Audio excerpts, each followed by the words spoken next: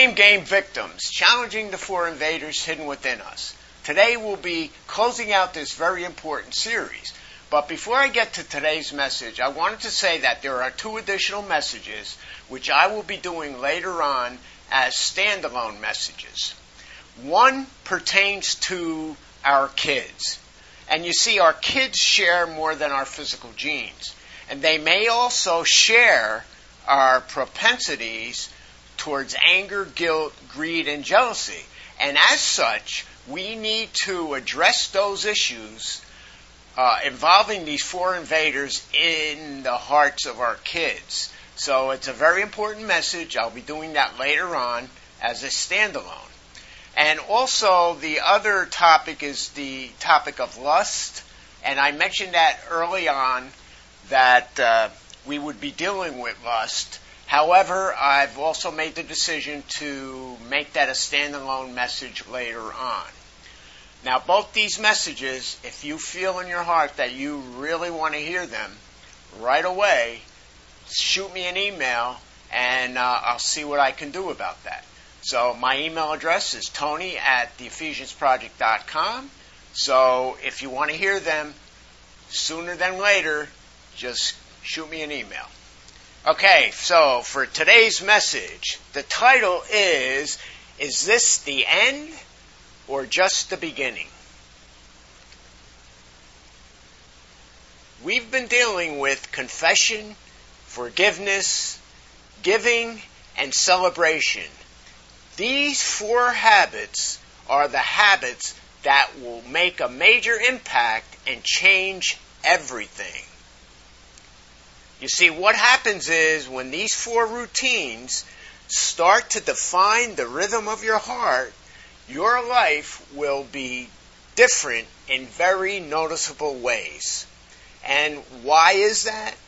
It's because these habits empower you to settle your outstanding debts with others, with God, and even with yourself. They cancel the debt-to-debtor relationship.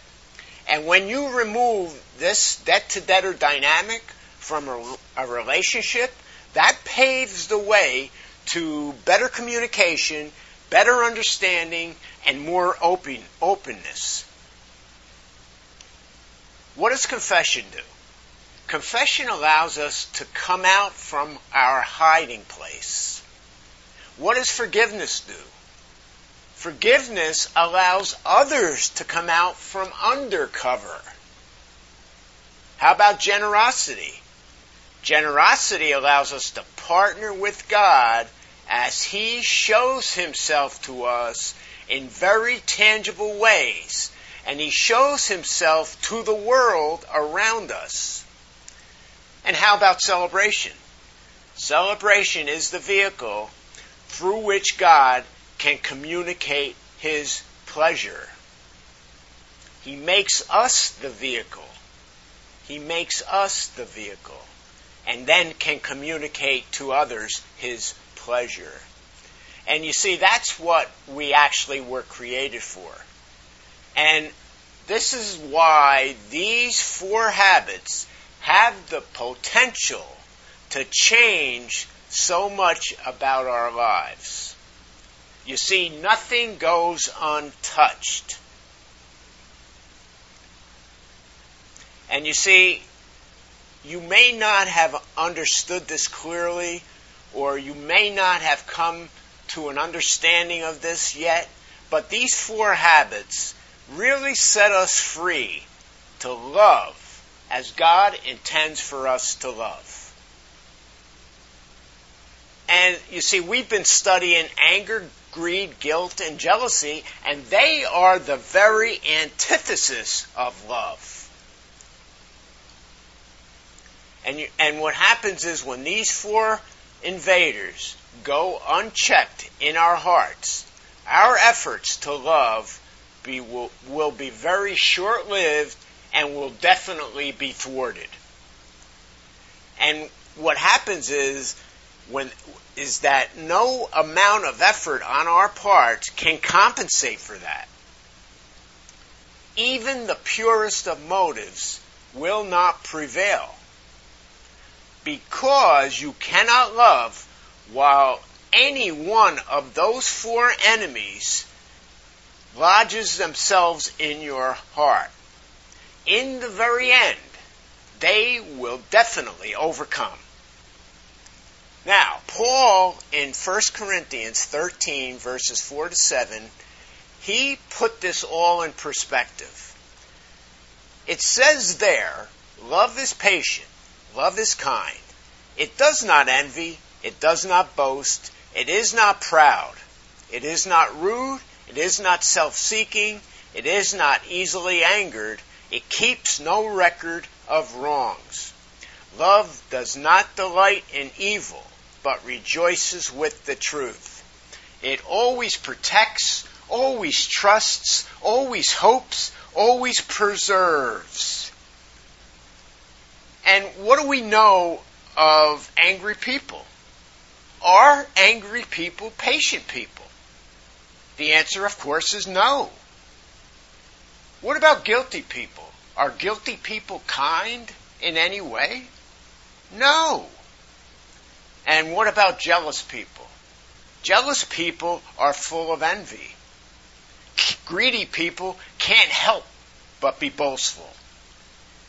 What does anger do? Anger makes us rude. Greed tempts us to be self-seeking. And what about jealousy? What does jealousy thrive on? Jealousy thrives on scorekeeping. And what about self-protection? Self-protection is a characteristic of greedy people. And then there's guilt.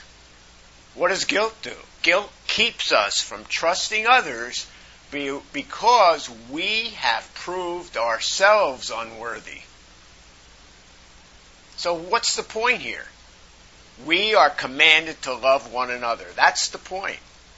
And in John 13:34, Jesus says, "A new command I give you, love one another, as I have loved you, so you must love one another."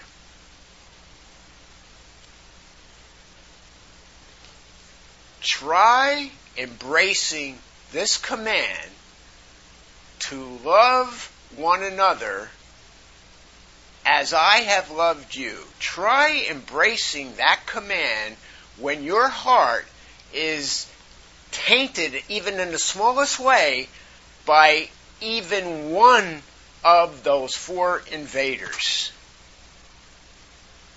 And what does this mean? This means that until you deal with your anger, until you deal with your guilt, until you deal with your greed, until you deal with your jealousy, you cannot obey the single most important command issued by our Lord and Savior. Confess, forgive, give, celebrate. These four habits change everything because they free us up to express and experience the most powerful force our human soul has ever encountered, and that is unconditional love. So, now you may be left with the question, where do I go from here? Where do I go from here? You see, because this is the beginning of a journey, at least in my mind it is. Where do I go from here? That may be the question that you have in your mind right now. And if you do, you see, you may not be sure where to start. Some of you may be. You may know very well. You may have listened to these messages and you may know exactly where you need to start. You see, because maybe some of these messages hit a mark. They hit a soft spot where God was speaking to your heart and was giving you a little enticement that He has something to do in that area of your life. But if you're one of the many who has no clue where to start, then here's a simple way to go about this beginning of the journey. Go to the people. Turn to the people who know you best. Those people with whom you're doing life. Your spouse, your kids, your parents, those closest to you. You see, because they catch the very overflow of what's going on in your heart on a daily basis. So they know exactly where you should start. All you need to do is ask some questions. Ask some simple questions. Suggestions of questions you may want to ask those closest to you. So, do you think I struggle with being completely open about things? Hey, do you feel like I have walls? Do you ever feel like you're competing with my stuff? Do you feel like I compare you to other women, men, or children? And here's a good one. Are you ever afraid to talk to me? Wow. That's a good one to ask your kids.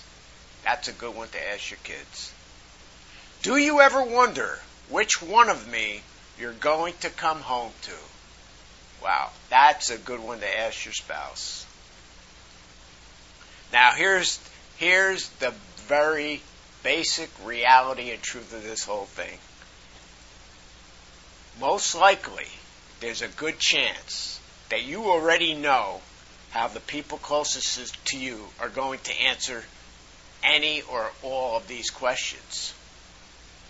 But if you decide, in that case, to ask anyway, here's a very important point to follow. You must decide ahead of time, before you even ask the questions. Decide ahead of time that you're not going to defend yourself when they give you the answers. Because if you do, you will not have learned a thing. That's so important. So let me say that again. If you decide to ask the questions, and even if in your heart, you know the answers that they're going to give you already, make sure that ahead of time, you make the decision that you're not going to defend yourself. You allow the answers you receive the answers with the attitude of wanting to make changes. Now, if you're not inclined to discuss this with your family and friends, then, as I mentioned before, go back to the section or the message that you heard that really hit the mark and started to have you cause an uneasiness within you, an uneasiness that made you feel uncomfortable. Because the thing is that God would most likely, in those cases, that uneasiness could be God giving you the enticement or the inclination that there's something He wants to do in your life in that area. You see, because God wants to work with you. He wants to gradually work deep within your soul and to have you make the changes that He knows you need to make. And you see, God's truth has a way of finding its mark. But, and this is a big but, none of this can happen until you give God access to those sensitive, otherwise off-limit areas of your life. But when you do, what may begin as an uncomfortable or even threatening revelation to you may actually result in the freedom that you never knew existed. Wow. So anyway, that ends it. That ends the series, Blame Game Victims, Challenging the Four Invaders Hidden Within Us. I trust you've gotten something out of this, and of course, it remains on our website. It will remain. It will be archived on our website, so you can go back to it whenever you want to. This is a very important issue, issues of the heart. And guilt, anger, greed, and jealousy, when they get lodged in there, boy, can they wreak some havoc. But when you initiate the 4 habits and get them going in your life, wow. The stark opposite of invasion is when you can now go out with the love of God in the renewed mind and manifestation and be a blessing to others. Be a blessing in such a way that God gets the glory and His light is shined through you to a broken-hearted world. So anyway, Tony Mangone signing off. I trust you've enjoyed this series as much as I have enjoyed putting it forth. And we'll be back. We will be doing a book review this week as well. And we will be we're going to be doing some standalone messages coming up shortly. And we'll see if we're going to start another series or do standalones. Either way, we hope to have more content up in very short time frame. So anyway, God bless. Have a great day. Have a great week. Bless somebody else. Go out there with the love of God and renewed mind and manifestation. Thank you.